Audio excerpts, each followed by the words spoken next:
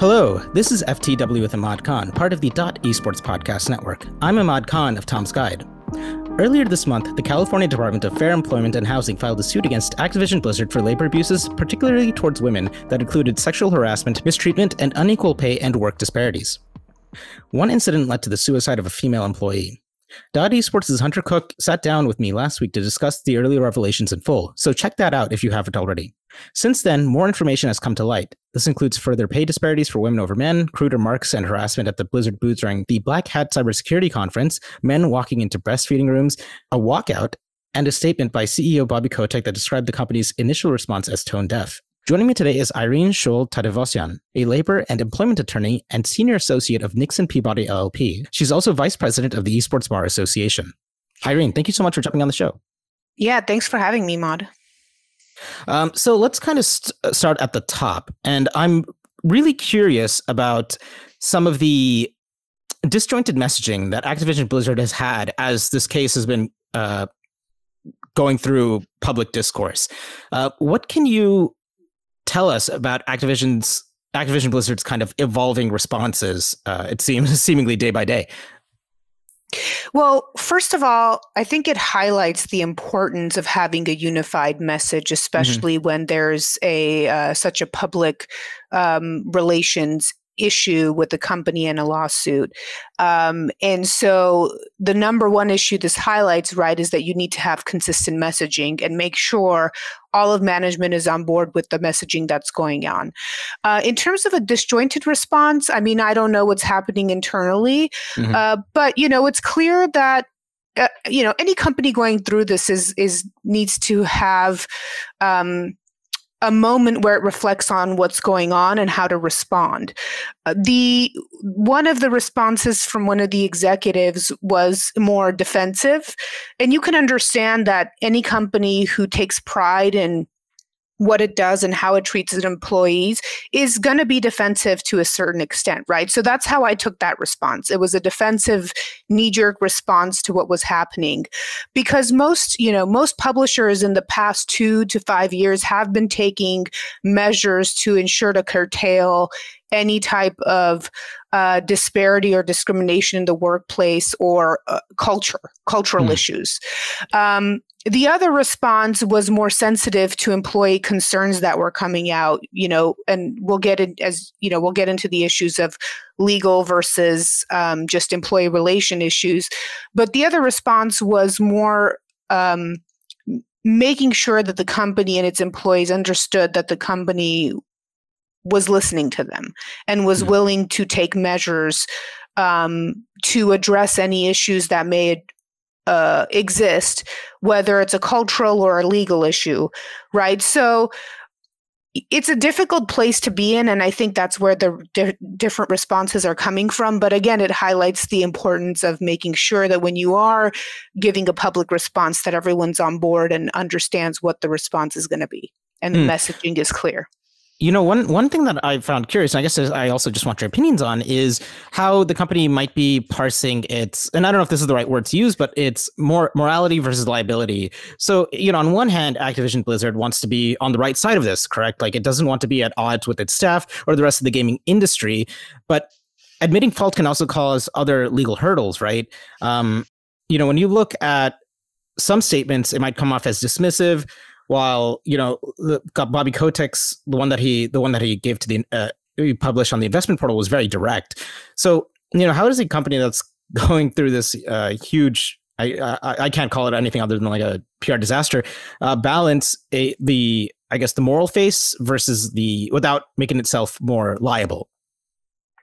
Yeah, it's a balance of making sure that the big thing here is making sure that your employees understand that you're willing to listen to them.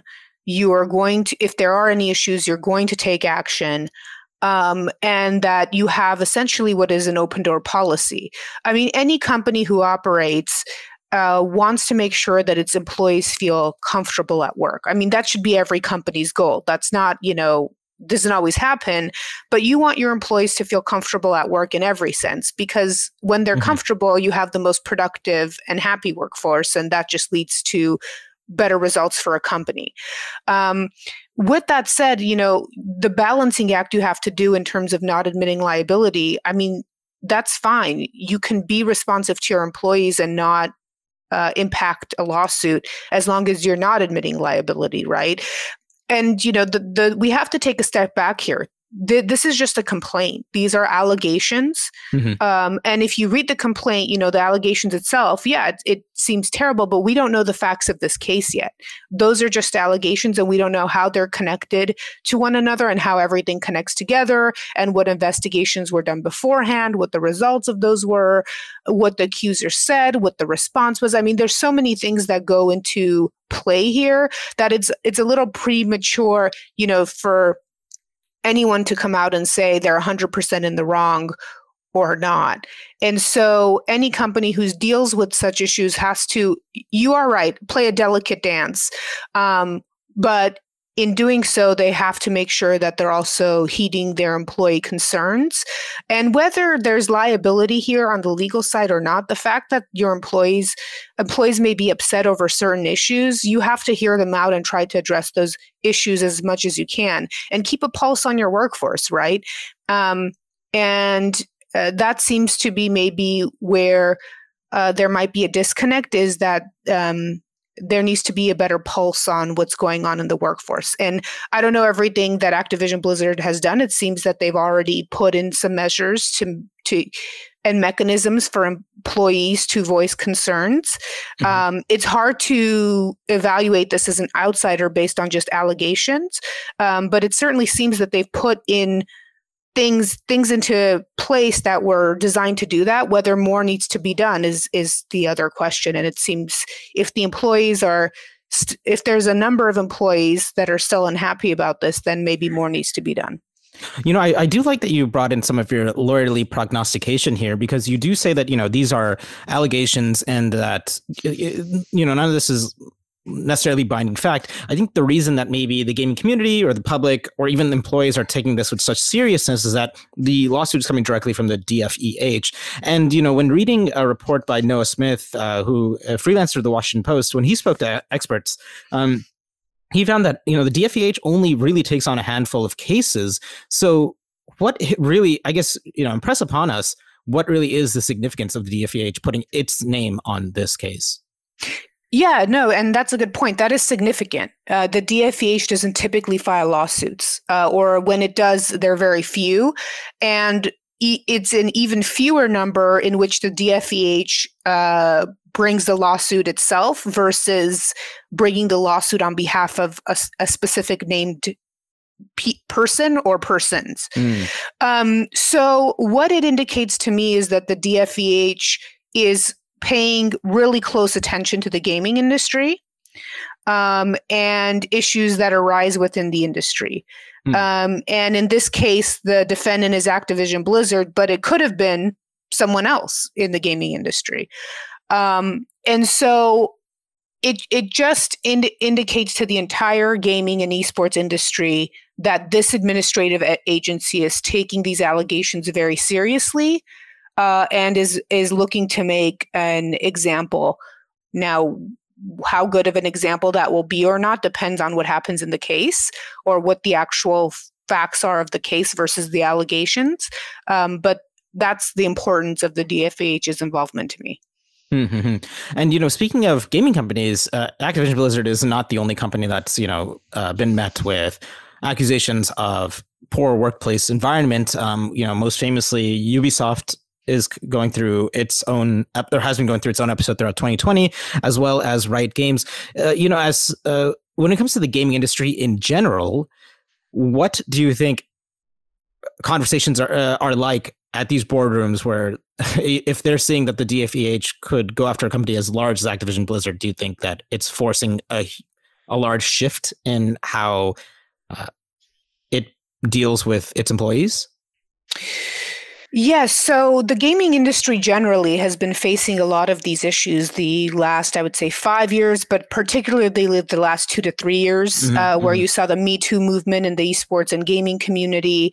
Lots of gaming companies are dealing with these type of issues, whether it's involving their own employees or maybe independent contractors that they contract with, right? And so there's a whole bunch of things going on in the industry. And, we advise a number of clients, have advised a number of clients on these issues. I mean, what really needs to happen across the board right now is if you're a company and if you're sitting in the C-suite level, is an internal investigation.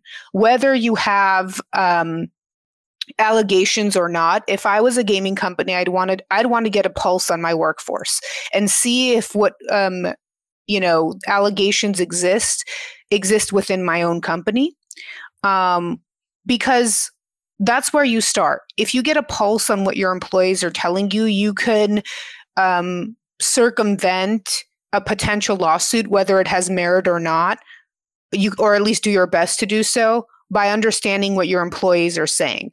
Now, if your employees, for example, think that the company has a bro culture, and no one is, let's say, complaining to your HR or upper management that that's how they feel, well, then you can't take any corrective steps to try to change that, right?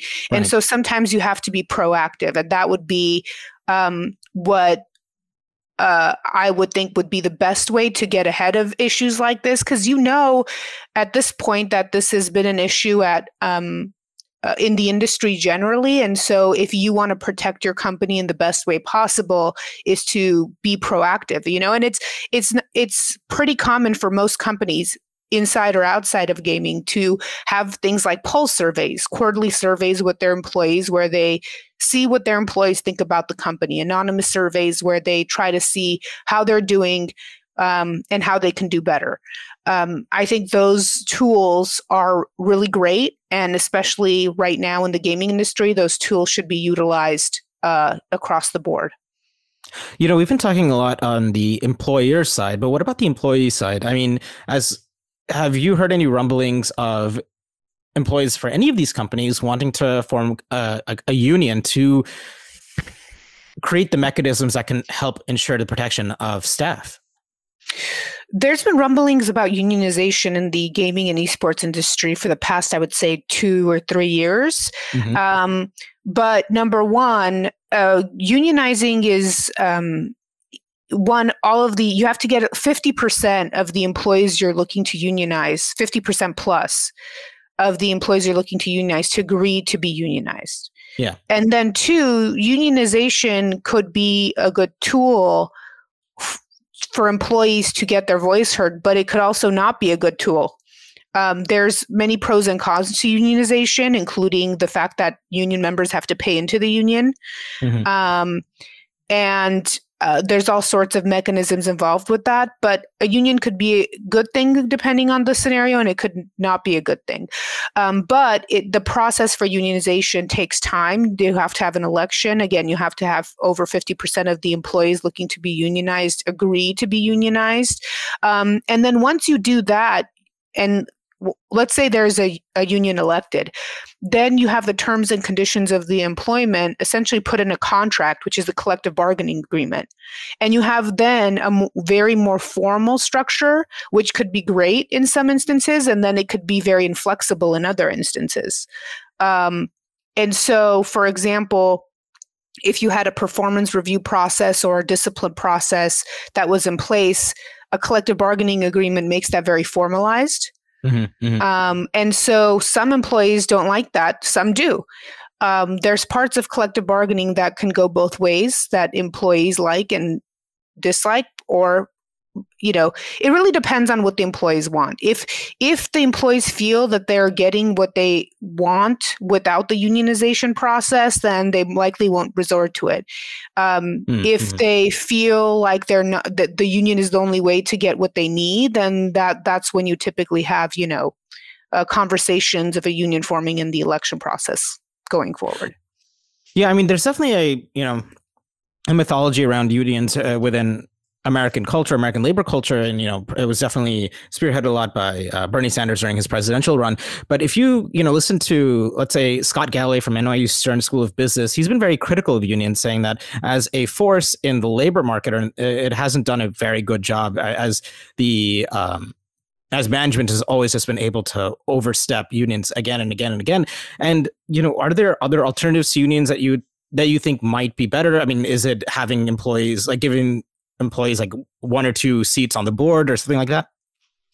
Well, I will disclose that I'm a management side attorney, so my opinion is necessarily biased, right?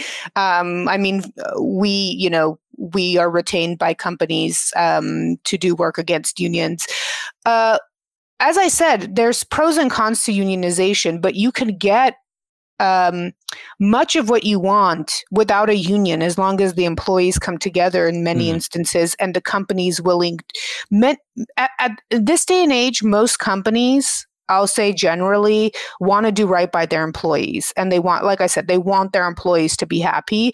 And they make internal mechanisms to make sure that their employee voices are heard. So, for example, many companies have employee relation branches, formal branches where they have people in those positions focused on addressing employee concerns.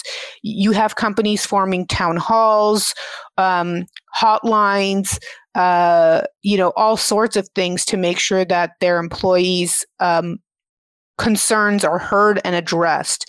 So it doesn't have to go through the unionization process for employees to get their voice heard and their concerns addressed. And you mentioned one other thing, which was, do you have employees on boards? That's as a management attorney, that's really dangerous, but there's other things you can create for employees to be involved in other ways, such that their, again, voice is heard, whether it's on an employee relations committee or some other mechanism. Can I follow up on that? I mean, so why is it, in your opinion, dangerous? Whereas in Germany, I believe legally the employees need to have a place on the board. And it seems, I mean, I don't follow the German corporations very closely, but for all intents and purposes, it seems that it's running okay over there. Yeah, I mean, I shouldn't speak out of turn because the thought is, so the executives of the company have a fiduciary duty to the company. Yes. So they must act in the best interest of the company. If you put an employee on, and I think there's been some case examples that I've looked into in the past, but can't remember right now, in the United States where that hasn't worked out. The employees have, unless they're a high-level executive or manager, don't have that necessarily the same fiduciary duty. So their loyalty might lie elsewhere, not in the best interest of the company, but looking at other things. Or, let's say, I don't want to say this of all employees, but it could be a selfish pursuit, right? You want to get, let's say you wanted more compensation. And to do that, you instituted more compensation to employees, but you didn't look at how that might impact the rest of the company, right? It might not make sense elsewhere. So that's where, you could have something like that butting head. That doesn't mean it won't work. That's the concern with putting employees on, like boards or something. Yeah. And I guess that's one of the weirdnesses of American corporations, or just corporations that are incorporated in America, is that the fiduciary requirement just kind of makes a blanket obligation for the health of the company versus, let's say, necessarily the health of the employee. And of course, you could argue that, both are intertwined, but could you argue that for many corporations, like, by putting shareholder interests first leads to putting employee interests second? I mean, sure, one could argue that, but it doesn't have to be mutually exclusive. I mean, typically you have to also put employee, if you want to be a successful company, you have to treat your employees well also. Otherwise, you will run into a whole host of other issues. And like I said, in this day and age, most companies do want to do that anyway. Right? Again, because you want a productive workforce and you also want your employees to be happy. I mean, at least the companies that I deal with all want their employees to feel like they're coming to a good place to work. And so you don't necessarily have, the industrialization and employee abuse issues you had, like you might have had in like the 50s or 30s, right? Existing right now. There are certainly other issues. But just because you're putting shareholders' interests, you're looking out for that as well, doesn't mean you're not looking out for employee interests. I don't think they're mutually exclusive. And I would add, like, if you're not treating your employees well, you have a huge compliance issue. Some companies make the mistake of thinking about employment issues as just labor and employment issues. But if you have a serious labor and employment issue, you have a major compliance issue. And a major liability issue that you'd have to report depending on the type of company you are, whether publicly traded or for audit purposes. And no one wants that. Aside from just wanting a happy workforce, no one wants that type of liability. So it's a huge compliance issue. And so again, it's even if let's take the cynical view and say companies don't care about their employees, which I don't. At least the ones I deal with, I don't think it's true for.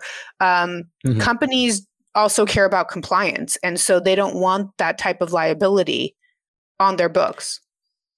Thank you for engaging with some of the, the meat and potatoes of labor and management. But let's go back to some of the gristle of this specific lawsuit. And, one thing I did want to talk about was the mention of the Cosby suite in the lawsuit. And for those who might not have been following, there was at BlizzCon, I believe it was BlizzCon 2013, there was a hotel suite in which a picture of Bill Cosby was, often paraded around, and there was plenty of alcohol and things like that. And the implication being, because at the time, while it maybe it wasn't as big of a news story until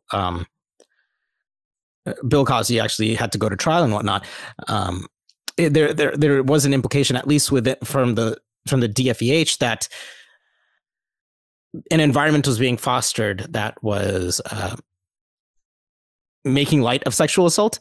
What do you make of the DFEH pulling in the Cosby suite as a piece of evidence in its suit, especially when it could be kind of dismissed as something as, oh no, there was actually no kind of sexual connotation in this. We just thought it was funny because he wears a funny sweater.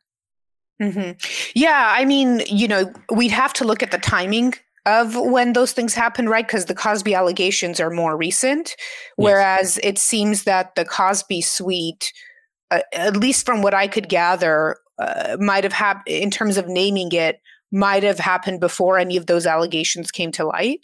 And so one has to look at, okay, what was the purpose of calling it the Cosby suite or not? I've read a number of articles saying it was just, describing how the room looked or had nothing to do with the sexual assault allegations against Bill Cosby. Again, this is where you have to take a step back and realize these are just allegations, and then look at the facts and get down to the actual factual details of when did they call it that? When did the actual Cosby allegations come to light? Either way, let's assume for a second that the allegations are true about the suite, right? And this was something you and I were talking about before. The employment liability doesn't stop at the workplace. It could extend to things like industry events, as long as there's some tie to work. And so that's why you see these allegations in the DFEH complaint. Is because if the manager was engaging in this conduct with employees, then there still could be potentially liability there for the employer. Well, I do want to also state that there's evidence of group chats between these employees that definitely had conversations that were very sexual in nature regarding the Cosby suite. So I do feel that if Activision Blizzard does try to argue against it, that it was more benign, that these group messages would likely be used as evidence against that claim. And now, they absolutely would. I think I saw some of those messages online, and assuming that none of those were doctored, then there would be, the company would have to look at what happened. You'd have to look at whether notice was given to the company, whether the company knew about those messages or not, right? Because that's another, whether anyone complained about it, whether it was investigated, what was done, right? And that just goes back to, this goes back to an issue that you think the workplace is the workplace. The workplace is not, the locker room or, hanging out with your friends. You might think you have a good relationship with another employee and you can quote unquote make those comments. Not that those comments are ever appropriate, but those comments have no room with employees and managers and so on and so forth. So obviously, if those are true, then that's an issue that has to be dealt with. But the question becomes, what did the employer know about that? And regarding this case specifically, I mean, can you recall any other cases within California or nationally within, I guess, tech, gaming, and entertainment of this kind? And if not, I mean, could this case actually set a lot of precedent moving forward?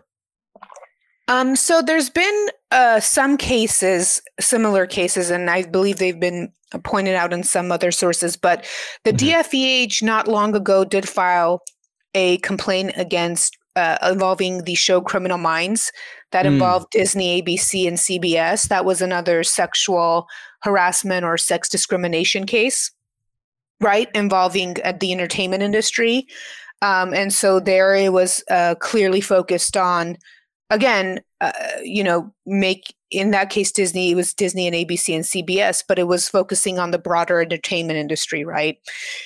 And that's where you saw the DFEH getting involved again. The DFEH has also filed complaints in the tech industry, not involving sexual misconduct claims, but discrimination claims generally against Cisco, for example. And then you have the federal government filing claims against the tech industry as well, where there was discrimination against based on national origin or nationality or race and women. So you see government involvement to a certain extent, and it seems to be when they believe that there might be an industry-wide issue, and then they file against a certain entity or more than one entity and get involved in that way. In terms of the precedential value of this case, that might come with the California Equal Pay Act and maybe looking at arbitration agreements. It would be interesting in that case, and it's just interesting from an industry-wide perspective, right? Where the DFEH is really getting involved in the gaming and esports industry. That's where the precedential value is. Do you feel that, I mean, this is just one state filing the suit. I mean, do you think that Texas or Georgia or even like Canada, because I know there are a bunch of game studios up there too, like are you hearing rumblings of maybe similar suits being filed, or is this way too speculative and way too maybe far-flung in the future to actually think about? Yeah, it's too early to tell whether other states might take similar actions, right? The employer, let's say the gaming company in this case, would have to have some sort of tie to the state for that state to bring in a suit. So, for example, if Activision Blizzard has no employees in Texas, then obviously Texas is not going to bring any suits on behalf of the employees there because there are none. And so you're limited to the states where there are actually employees or some nexus. I mean, it gets into very complicated analysis, but there has to be some tie to the state. Right.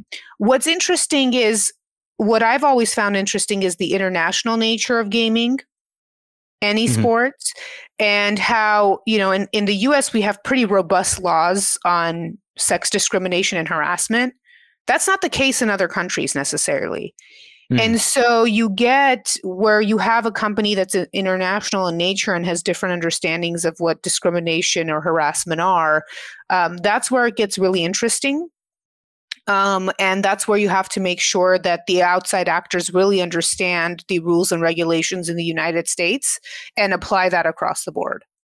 And then lastly, let's, I guess, put on our future thinking caps. And, where do you think this suit goes from here? I mean, do you think it'll be litigated in the courts? Do you think there'll be a settlement? Do you have any predictions? Anything? Final thoughts? Yeah, I mean, that's a great question to ask. It's honestly really speculative right now. The lawsuit's so massive. I mean, most lawsuits at this point in time take at least 2 to 5 years to go to trial, especially with the backlog of cases from COVID when the courts were closed. And given the fact that only about 3% of cases go to trial, I'd be shocked if this case went to trial. What I foresee happening is Activision Blizzard looking at the lawsuit and the DFEH, going back and forth in court for some time.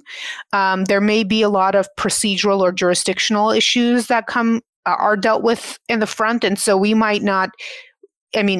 Depending on what happens, we might not see even like a merits based motion for some time, or merit-based arguments. But it all really depends. Most cases tend to settle. And so if you just look at what happens in most cases, the conventional wisdom is that this case will settle. Now, what comes to light between now and then is really what's going to be the interesting part of the case, right? But I would imagine, Activision Blizzard has taken steps to investigate whether these issues, it looks like existed and continued to exist at its company. That's a wise step to make. But yeah, it's kind of up in the air. You'd never know what's going to happen, and there's so much in this lawsuit that has to be looked at and investigated and thought of in terms of both procedurally, jurisdictionally, and on the merits, that it could take some time before anything happens. And like I said, with the backlog of cases, we're not going to see anything happen immediately. Well, I guess with that, we'll follow up with you in 5 years. With that, Irene, thank you so much for jumping on the show. Yeah, no, thank you for having me. And that was FTW with Ahmad Khan, part of the Esports Podcast Network. If you enjoyed the show, please rate and share. For full transcripts of the show, head on over to ftwahmad.com. To follow the Esports Bar Association, you can find them at Esports Bar on Twitter. You can also follow Irene's firm on Twitter at Nixon Peabody LLP. To follow me and my work over at Tom's Guide, you can find me at Ahmad on Twitter. This episode was produced by Henrique Demore and Jacob Wolf. Executive producers are Kevin Morris. With that, we'll catch you guys next week.